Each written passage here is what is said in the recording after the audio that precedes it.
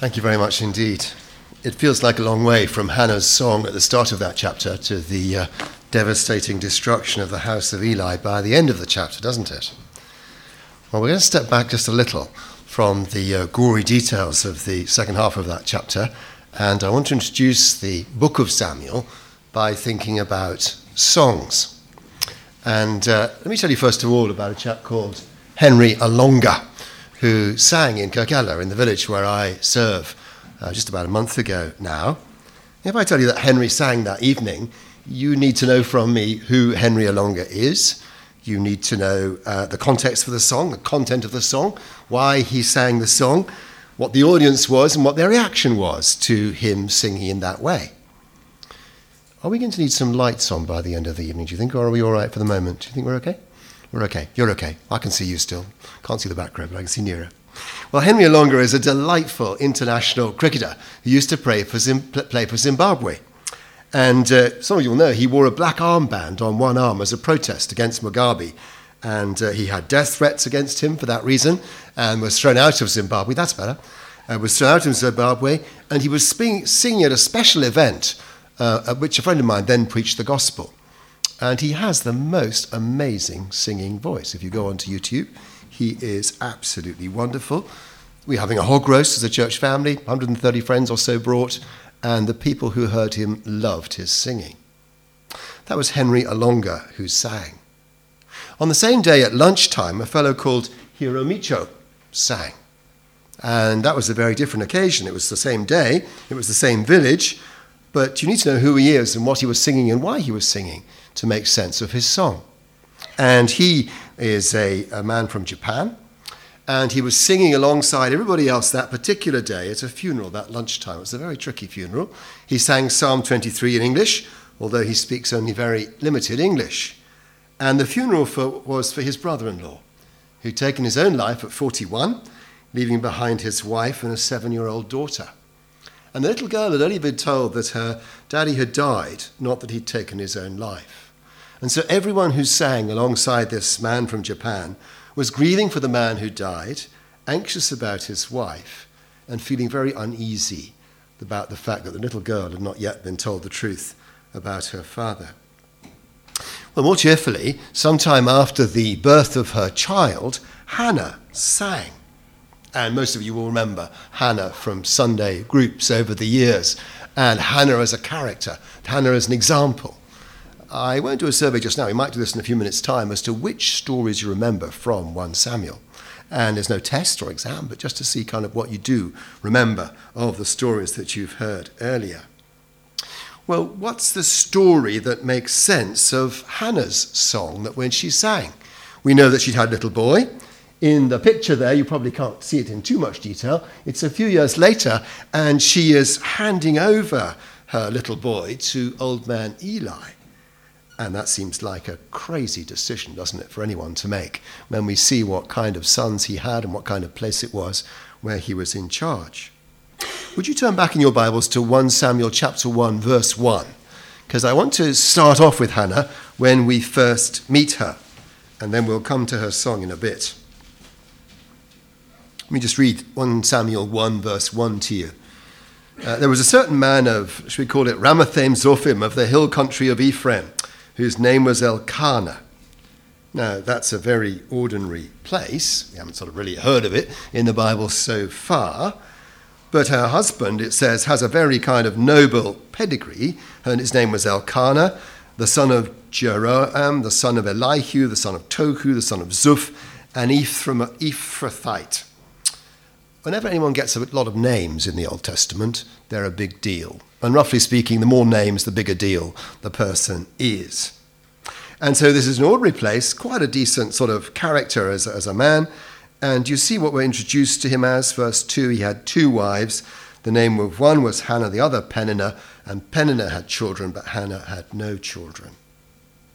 So here's a man whose favourite wife, you'll see she was his favourite wife later, was barren, unable to have children. He's got a proud past, a noble pedigree, but he has no prospects for the future. Maybe he took a second wife. We're not told this exactly. Peninnah, because after a few years of infertility with Hannah, he wanted to go on and have a family. So it's a very unhappy household as we first meet them, and it's an unhappy situation for Hannah to be in. And the chapter is not recorded to show the stress and pain of infertility, although it does that. Nor was it recorded to show us the pitfalls of polygamy, although it again does that. That's not why it's written. We're being invited to think about Hannah and the future. Here she is, a woman with no future. We're being invited to wonder with Hannah, is there anybody out there who can help her? And she, although she's in a sense centre screen, she's not the only one who is waiting. God's people are waiting as well for a king to come and defend them and protect them from their enemies. I don't know what you think it was like for Hannah month after month to see still no sign of any kind of pregnancy. It wasn't easy for her. It wasn't easy for God's people either.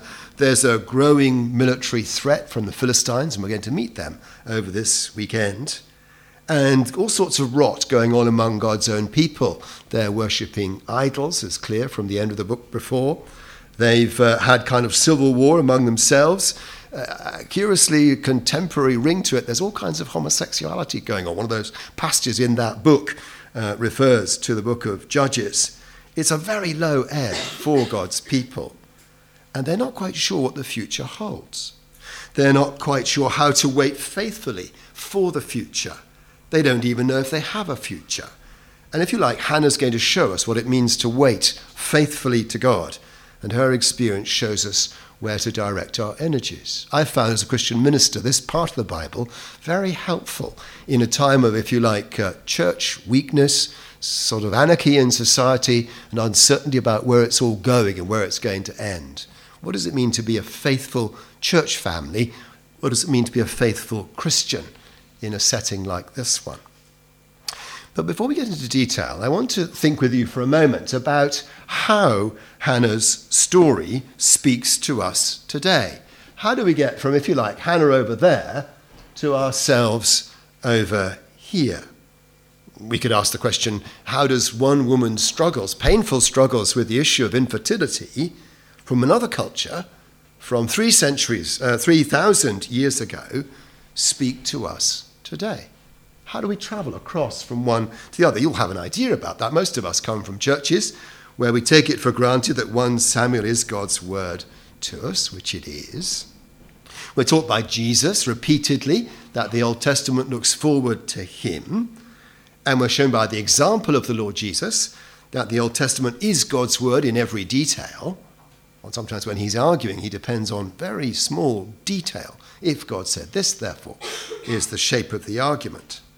But it's easy for us to take it for granted that we can travel from there to here without thinking about how is 1 Samuel God's word to us today.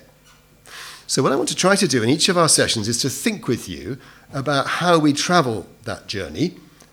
First of all, how not to go about it, and then to give you, if you like, a way of going about it that I hope you'll find straightforward to grasp and then very helpful and practical in your own lives going forwards. And the first point is to make is that we can't go by the direct route. If you like, to travel straight from Hannah to here is to produce all kinds of problems, and it always ends in tears. Let me give you an example. Hannah was infertile, and God heard her prayers and gave her a baby. A very unhappy way of traveling from her to here is if you are struggling with infertility and you pray, God will hear your prayers and give you a baby.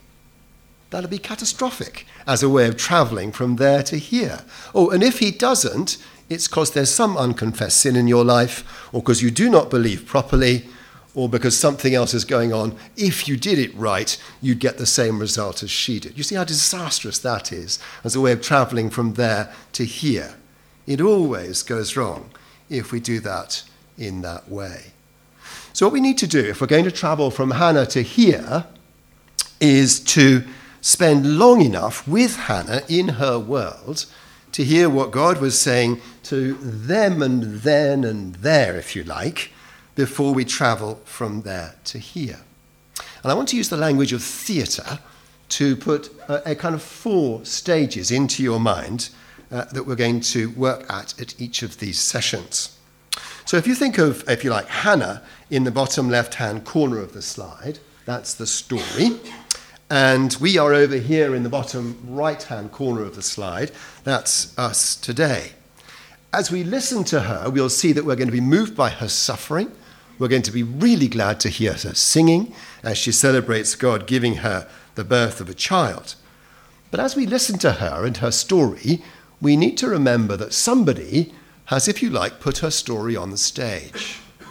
Somebody has decided to record her story. Somebody has written up what Hannah experienced and what she's saying.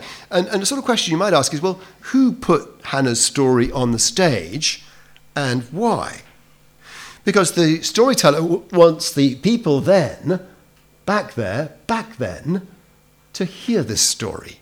And not just to sort of, if you like, go to the theatre and have a good time and go home again, but the story is being told for a reason, to provoke a reaction, to make a difference in the lives of those who hear the story and see the story put on stage. And we might want to think together, we might not want to think overnight. What sort of reaction among God's people was the storyteller who puts Hannah on the stage seeking? Is she a kind of model for God's people? Is she an exceptional example of a believer among God's people? Just beginning to think, what is Hannah center stage showing us? Do you see that? So we don't come to Hannah's story, if you like, as members of God's Old Testament people. We come to Hannah's suffering as servants of the Lord Jesus Christ. We come to Hannah's suffering, if you like, this side of Easter. So there's another major figure who stands, if you like, at the side of the road. And I want to take you the long way round, the road from the story to the stage and then back to here. And the person who stands beside the road that runs from Hannah to here is the Lord Jesus Christ, the Saviour. I tried to make these stages as straightforward to remember as possible. So we go from the story to the stage, and then we travel to the Saviour. Because once we've begun to grasp Hannah's story and grasp not only the facts, but also, if you like, the emotions and the spiritual challenges that Hannah was facing, we can then think about why her story was worth staging. Listen to the storyteller who puts her on stage for all to see. And then as New Testament believers, as we look at Hannah, center stage then, we need to travel in our mind's eye towards the Lord Jesus Christ, the Saviour, and learn from him. Now, there are several ways we can travel from Hannah to the Saviour. Several ways of getting there. Don't worry about any of this now. Just grasp what I'm sort of trying to set out, because we'll have a go at this together over our sessions. We can use the big story of the Bible. I was talking to somebody earlier. He said, the big story of the Bible, we go from creation to fall, to redemption, to new creation. And we see the story in the light. Where are we in that big 4-episode story? We could go from, is there some kind of promise here that's gagging for a fulfillment later? That's another way of traveling. There are sometimes patterns, aren't there? Or Jesus himself will pick something up and describe himself as being a fulfillment specifically of something that's gone earlier. Sometimes the New Testament tells us when Pentecost happens, this is that, says Peter, and he refers God's people back to Joel to make sense of what's happening in the marketplace. They're not drunk. This is what Joel said would happen.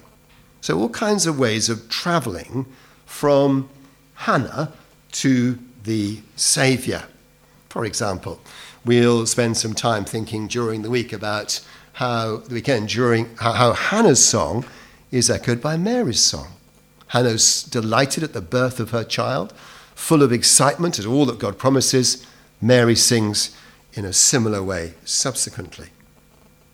It's like when you have children in the back of the car and you're on the way to the beach, and just as you pull out of the drive and turn left at the end of the drive, they say, "Are we there yet?" And that goes on for the rest of the journey, whether it's a 3-hour journey or a 20-minute journey. Well, we can feel a little bit like that on the way from Hannah, from the story to the stage to the Saviour. We are nearly there yet. There's just one more section of the journey to complete. And what I've called us, if you're just fallen off the edge of the slide, I've called us the sinners in the stalls, all right? So we are here in the stalls. We are all sinners. That's what we have in common. We're gathered from different places, but we are all of us together sinners. And the story takes us by that route. And then in that way, as we come to the story as sinners, we can hear God speak to us. So we're going to travel around stage by stage, step by step, as it were, through these stages. We're not Hannah. Again, it's important. In Sunday school, it's kind of tempting to be thinking that I'm the central character. And probably all 6-year-olds read all stories if they are the central character, but we're not 6 anymore. So we're not Hannah as we come to the story. We're listening to her. We're moved by her. We're hearing her as she sings. We're seeing what's happening to her. We're not the first audience to see Hannah and hear Hannah either. And you may want to think overnight. It's not always very easy in all Old Testament stories to do this, but who were the first people who listened to Hannah? Who were the first people who heard the story of Hannah put on stage for them?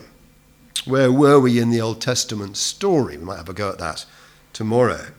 And then as Christians, we set Hannah on stage and all that's going on among God's people then, alongside the Saviour, and we can immediately see all kinds of connections. God, who came to rescue his people through Hannah's son, came to rescue us through Mary's son. And then how do we move from the Saviour to our own lives, as it were, sitting here in the stalls, knowing that we are sinners? Well, there's a whole variety of ways, but just here's a picture of 3 of them. We'll come back to these: a mirror, a pair of glasses, and a wedding invitation. A mirror, that's James. All of Scripture is like a mirror showing us our sin and shortcoming and our need of God and what needs changing. Glasses is Calvin's picture that actually all of Scripture brings God up close to us and makes us see spiritual reality more sharply, brings God into clearer focus for us. And then that last little picture is a wedding invitation. It may not think of Scripture like this, but all of Scripture heads off to a great big wedding reception, doesn't it? It heads off to that party that God arranges for his son. Well, you could think of the whole of Scripture as an invitation to show up, to experience, to find out that actually we're the bride, as you prayed earlier. We're invited to know God so intimately. So every passage is, in a sense, on the way to that, is an invitation to know God more deeply.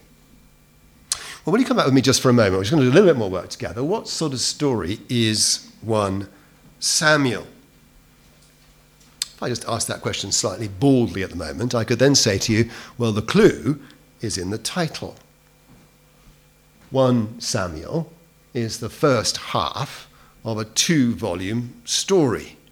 So if we're going to read it, leaving Sunday groups behind, leaving Sunday school behind, we come to it, it's a 2-volume story. Right? We know that right from the start. So whatever it's about, it stretches not just through 1 Samuel, but right the way to the end of 2 Samuel.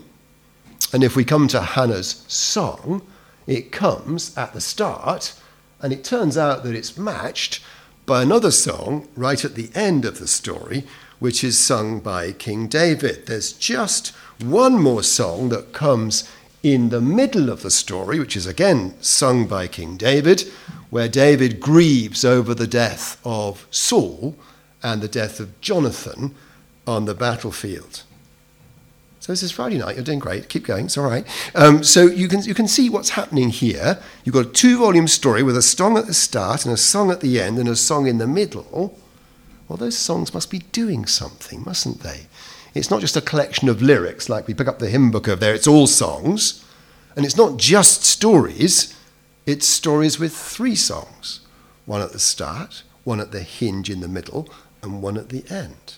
Well, that must matter. They must be there for a reason. And without trying to prove it tonight, I want to suggest to you that Hannah's song at the start is the kind of backing track for the whole of the big story that follows.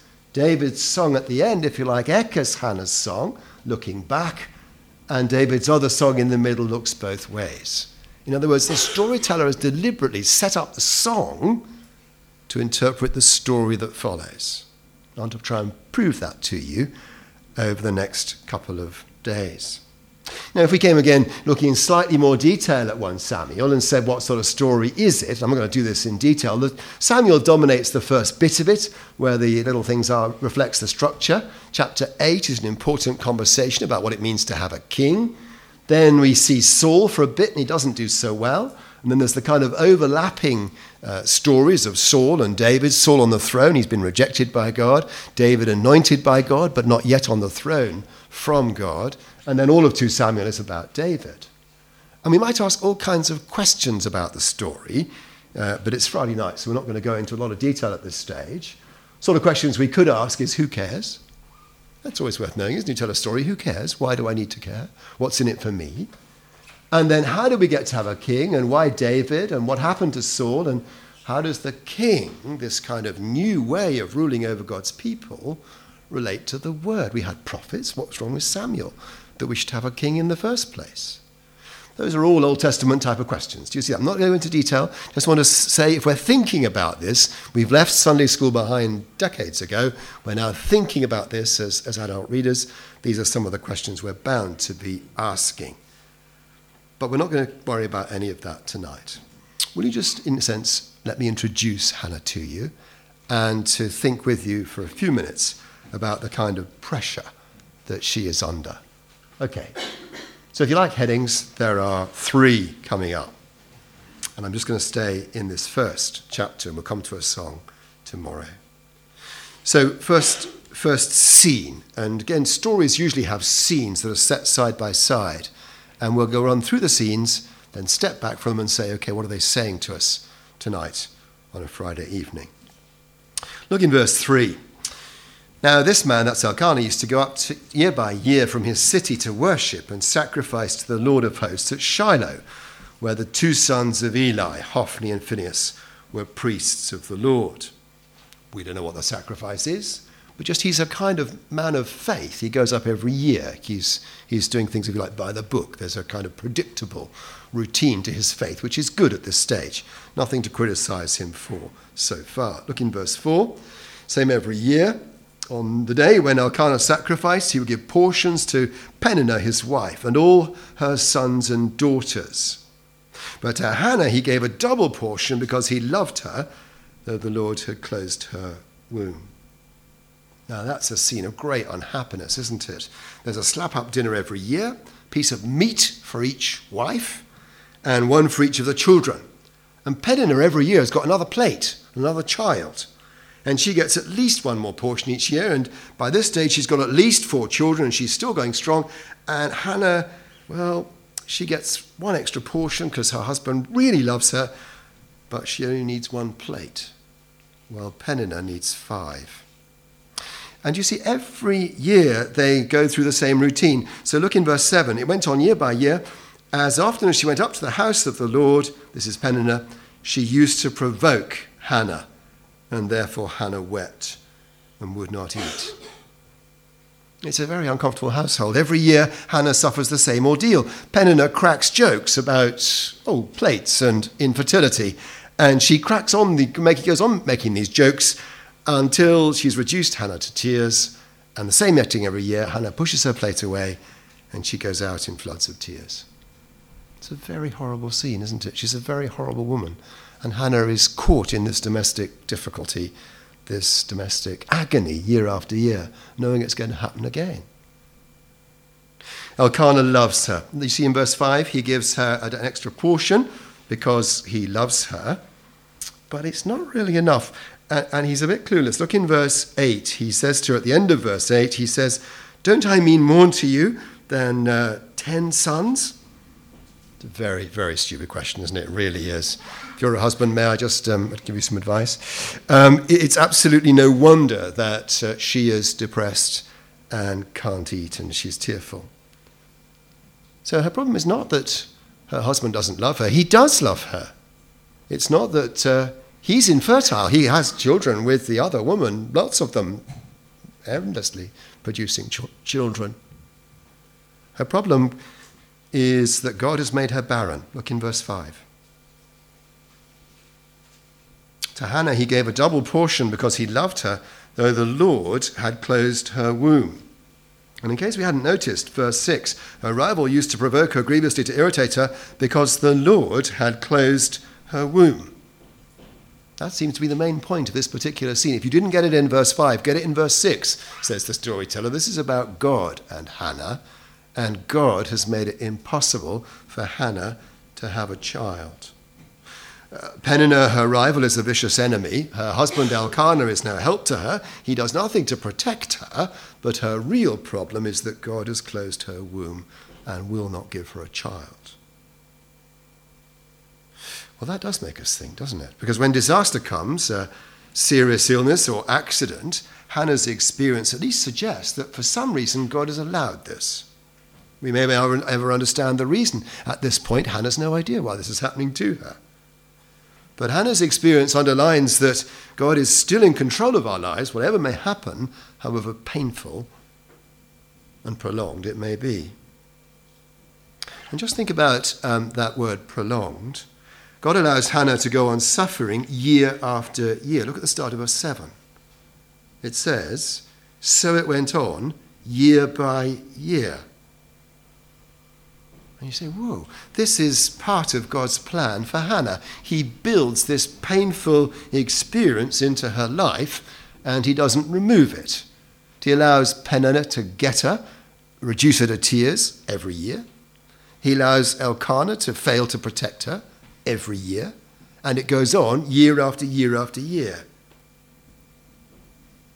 Well, now I'm going to move for a moment from, if you like, the story that I set out earlier to the stage. If I'm right to suggest that Hannah's experience is being put on stage for all God's people to see, well, it might be that what God allows her to suffer personally, he may well allow us to suffer corporately. Do you see that? In her experience is captured the experience of God's people as a whole. And so there she is waiting and weeping, and God's not fixing it. And that goes on for year after year after year, and still God doesn't come to the rescue. And it may just be that Hannah's suffering and her weeping is put on stage to prepare God's people for the kind of suffering that is going to go on year after year after year without God coming to the rescue. Do you see that?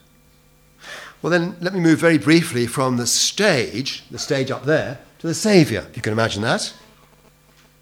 Because the New Testament shows us the Lord Jesus weeping. And he weeps for a number of different reasons. On a number of occasions, he weeps at the grave of a friend. We may want to talk about why he weeps over supper later. He weeps over Jerusalem. And when he's weeping over Jerusalem, he's weeping at the disastrous state of God's people. He's weeping at the prospect of God's judgment, which will come some decades later and crush them. And I'm going to move very briefly from the Saviour to the stalls. Hannah had very good reasons for her tears, didn't she?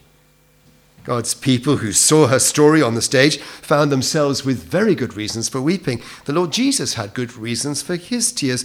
Now, we may find ourselves longing for God to do a new thing in our city, to sort out the moral chaos we've talked about earlier in our country, the moral failure among God's own people. And Hannah's experience at least suggests to us we may find ourselves waiting and waiting and weeping year after year until God in his own time takes action to bring trouble to his enemies and relief to his people. Well, there's Hannah under pressure. Let's have a look at Hannah at prayer. All right, let's go on a little bit. Verse 9. We're still in Shiloh. And Hannah has left the party in floods of tears, as usual. And she goes to the sanctuary, and the old man Eli is sitting on a chair by the door. The chair is a mark of his high office as a high priest. Everybody else sat on the floor. And the language in verse 10 there is very strong. One version says, in bitterness of soul, Hannah wept much. This version says, deeply distressed. And in verse 11, she makes a vow. She says, this is NIV, O Lord Almighty, if you'll only look on your servant's misery and remember me, and not forget your servant, but give her a son, I'll give him to the Lord all the days of his life, and no razor shall ever be used on her head. You see what Hannah does? She takes her pain to the Lord who's made her barren. She's bitter at what God has done to her. And our storyteller doesn't sort of pop up from behind a bush and say, oh, it's terrible that she's bitter. It just records what she experiences. And she vows that if God will give her a son, then God can have him. And he'll be especially consecrated in God's service. And we're really hoping he's not going to turn out like Samson. Because he was the last guy we had who was never going to get a haircut. And he wasn't a great result. It wasn't great that Hannah was the leader, that Samson was the leader. And you now notice that Eli shows to Hannah his own particular pastoral sensitivity. Do you see in verse 12? As she continued praying before the Lord, Eli observed her mouth. Hannah was speaking in her heart, only her lips moved, and her voice was not heard. Therefore Eli took her to be a drunken woman. It's quite extraordinary, isn't it? There she is praying, and he thinks she's been drinking. He accuses her of being drunk. She's been pouring her heart out to the Lord, but he thinks she's had 3 too many with her supper. What do you make of that? Well, I suggest it's a picture of the moral standards that poor old Eli has been getting used to now that his sons are more or less in charge. The fact that he could even think that she was drunk when she came to the temple to pray shows the disastrous moral standards among God's people that he has got used to. And his attack on her simply increases her isolation. And you may have found clergy absolutely useless when you're in crisis. Or clergy know how to be useless. I'm one of them. Do you see, her husband is no help to her. The clergy are no help to her. And he just makes things worse. She defends herself. She's like, I'm not drunk. I'm desperate, not drunk. And she has, in all sincerity, been pouring out her heart to the Lord. And he recovers and he reassures her. And he pronounces God's blessing. He reassures her that God really has been listening to her prayer, and she believes him. Now, what do you think about the impact of this part of the story? If we take the story with Hannah at prayer and put it on the stage for a minute, what are we going to see if we see Eli on stage for a few moments and Hannah praying, Eli's catastrophic misreading of what she is doing? Well, we could go from the stage and see the failure of Eli as high priest, and go to the Saviour and see the wonder of the Lord Jesus as our high priest. When you go pray, Lord Jesus, he doesn't say you're drunkard. Do you see that? And we can speak freely to the Lord Jesus, knowing confidently that our high priest is able to sympathize with us in all our weakness, and yet was without sin. Do you see how I travelled from the story to the stage to the Saviour and back here in just a sentence and a half? Well, there's Hannah at prayer. Let's come to God answering Hannah's prayer. That's scene 3. Look at the end of verse 19. We're told in the end of verse 19, after they've gone home, he and his wife, Elkanah, knew his wife Hannah, and the Lord remembered her. Do you look back in verse 11 and see what she prayed? She asked God to remember her. Verse 18, that's what he did. She asked him to remember her, not to forget all about her. And we can see that God has a very powerful memory. Do you remember what he said to Moses when he met with him at the burning bush? He says he's remembered his people. Bible readers say, whoa, God is remembering it. Is this a new start that we're going to have a kind of a new movement forward in the story on the same scale as that moment when God, he had a powerful memory then and took powerful action then. He's remembered Hannah. What's going to happen next in the story? And then do you see what happens? That Hannah takes the initiative. She gives her son the name.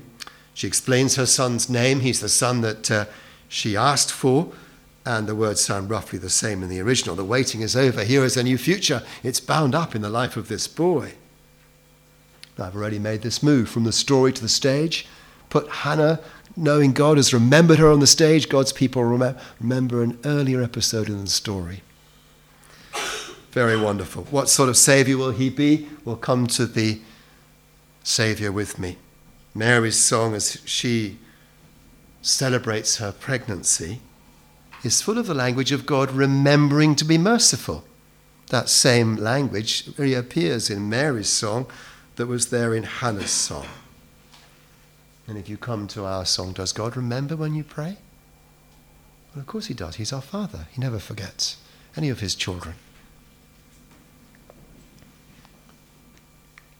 God receives Hannah's praise. Just the last reflection on this particular part. It's a fourth scene in this particular part of the story. For 2 or 3 years, Hannah and Elkanah Hannah stays at home while Elkanah goes up to the temple. And both, in a sense, Elkanah and Eli are essentially passive in this scene. It's Hannah and God who are the major players. Hannah returns to Shiloh about 4 years later. They wean babies at about 3 years. Imagine breastfeeding for 3 years. She's ready to keep her promise and give the boy Samuel back to God. And she'll hand him over to Eli. To us, that seems extraordinary. She'll take him to the temple. She reminds Eli what went on 4 or 5 years earlier, and she gives back the boy she's received from God, and he'll spend his whole life in God's service. She meant what she said. She'll be bound by her promise. It must have been so difficult for her. It must have felt like madness to leave a little boy with a weak old man like Eli, surrounded by dreadful characters like Hophni and Phinehas, his 2 sons. What would you feel like leaving your little boy in a home like that? What does our storyteller expect God's people to learn from them? Why does he tell them about God and Hannah's new baby? Let's just put her on the stage for a moment with this last scene. Do you notice that, you will have noticed this, that she was a woman, not a man? That's a big deal, again, in the Bible. Because our storyteller is holding up Hannah's experience for all God's people to see. And she must have been a great encouragement to all the women among God's people in what was very much a man's world, whether or not they had children of their own. A great work of God, which takes 2 volumes to record, starts here, and it starts with Hannah. May I say to all the men in the room, this is a very important lesson for the men. Our chapter shows us it's not necessarily what the men are doing that really matters. Diana, my wife, tells me this is very obvious and all women know it already, but I'm not sure it's very obvious to all men all the time. And you notice the men in this chapter are useless. Hannah triggers God's plan, not Elkanah, not Eli, and not Eli's sons. She, if you like, is the hero of the story. So Hannah.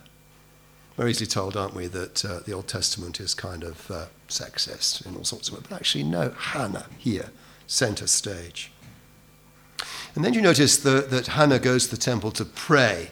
Big emphasis in this particular chapter. In verse 10, we're told, in bitterness of soul, she wept much and prayed to the Lord. Verse 12, she kept on praying. Verse 16, I have been praying out of my anguish and grief. Verse 26, I stood here before you praying. Verse 27, I prayed for this child.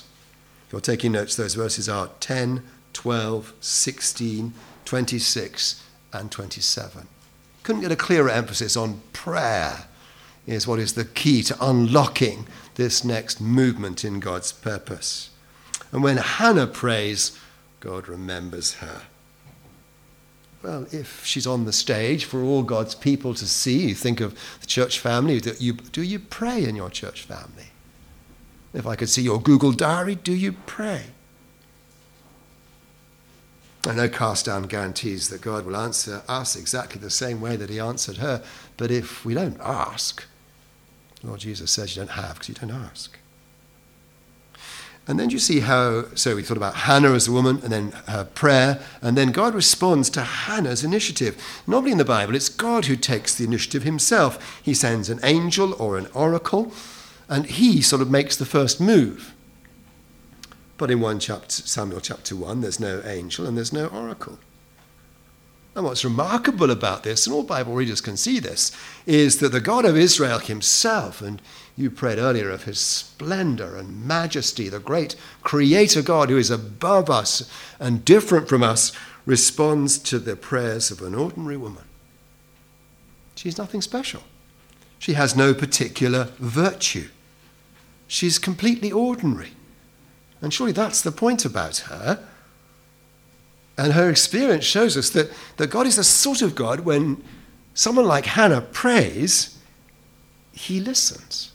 And when she pours out her soul to him, he sees her tears and he answers her prayers. And I think that's very beautiful. And God gave Hannah what she asked for. She asked for a son. There's a great big emphasis on the fact that Hannah asked for a son. Look in verse 20. She said, I asked for him from the Lord. Verse 27. She says, for this is this child I prayed, and the Lord has granted my petition that I made to him. Other version, granted me what I asked of him. God gave Hannah her son. But if you put her on the stage, God's people can see, looking back on Hannah's experience, that God gave Hannah what she asked for. But not only what she asked for, he gave her far more than she had asked for. In fact, God gave Hannah far more than she could ask or even imagine. Her son turned out to be Samuel. He's the leader that God's people have been waiting and waiting for. He's the last and the greatest of the judges. He'd put a stop to the rot that they hadn't really put right. He spoke God's word to the people. He's the first in the line of the prophets. He's going to lead God's people to a famous victory against the Philistines. And all that's on the stage. But if we travel to the Saviour, and we think of Hannah's successor, Mary, as she sings of the birth of her son, and we travel from the Saviour to ourselves in the stalls, what do we notice about what God does for us through the answer to our prayers? And the Apostle Paul tells us that our God is able to do immeasurably more than all we ask or imagine, according to his power that is at work within us. He says, because God is like that. Well, to him be glory in the church and in Christ Jesus throughout all generations, forever and ever. And I want to suggest you can see that God listening to Hannah, and that God hearing her prayer, and that God moving the story forward when she cries out to him. And what an encouragement to us to cry out to him ourselves. Why don't you just take a moment to draw from what we've been thinking of tonight one thing to take to bed with you, one thing that's really struck you. Do that in quietness, and then in a minute I'll ask you to tell your neighbour, and then we'll pray, and then we're going to have supper. We're going to sing again first, are we? Okay, so just a minute. Think of one thing to take to bed that you've been really struck by in this first chapter in Hannah's story. Off you go. Okay, let's carry on those conversations over supper. Choose that one thing to take to bed with you. Let's pray together now. Our Heavenly Father, we thank you for Hannah. We thank you for the story of her suffering, month after month after month, and year after year after year. And we thank you for the way in which she cried out to you, wept bitter tears before you. And in spite of all the men in the chapter, we thank you very much for the way in which you heard her, answered her. We thank you are the God who hears. You're the God who remembers his children. Thank you for the way in which you take action in answer to our prayer. And we thank you that as you gave Samuel to your people, so you gave to us the Lord Jesus Christ. And we thank you for all that you give to us in him. And we pray that you'll fill us this weekend with fresh delight in him, that we may see more of his glory. And we ask for his name's sake. Amen.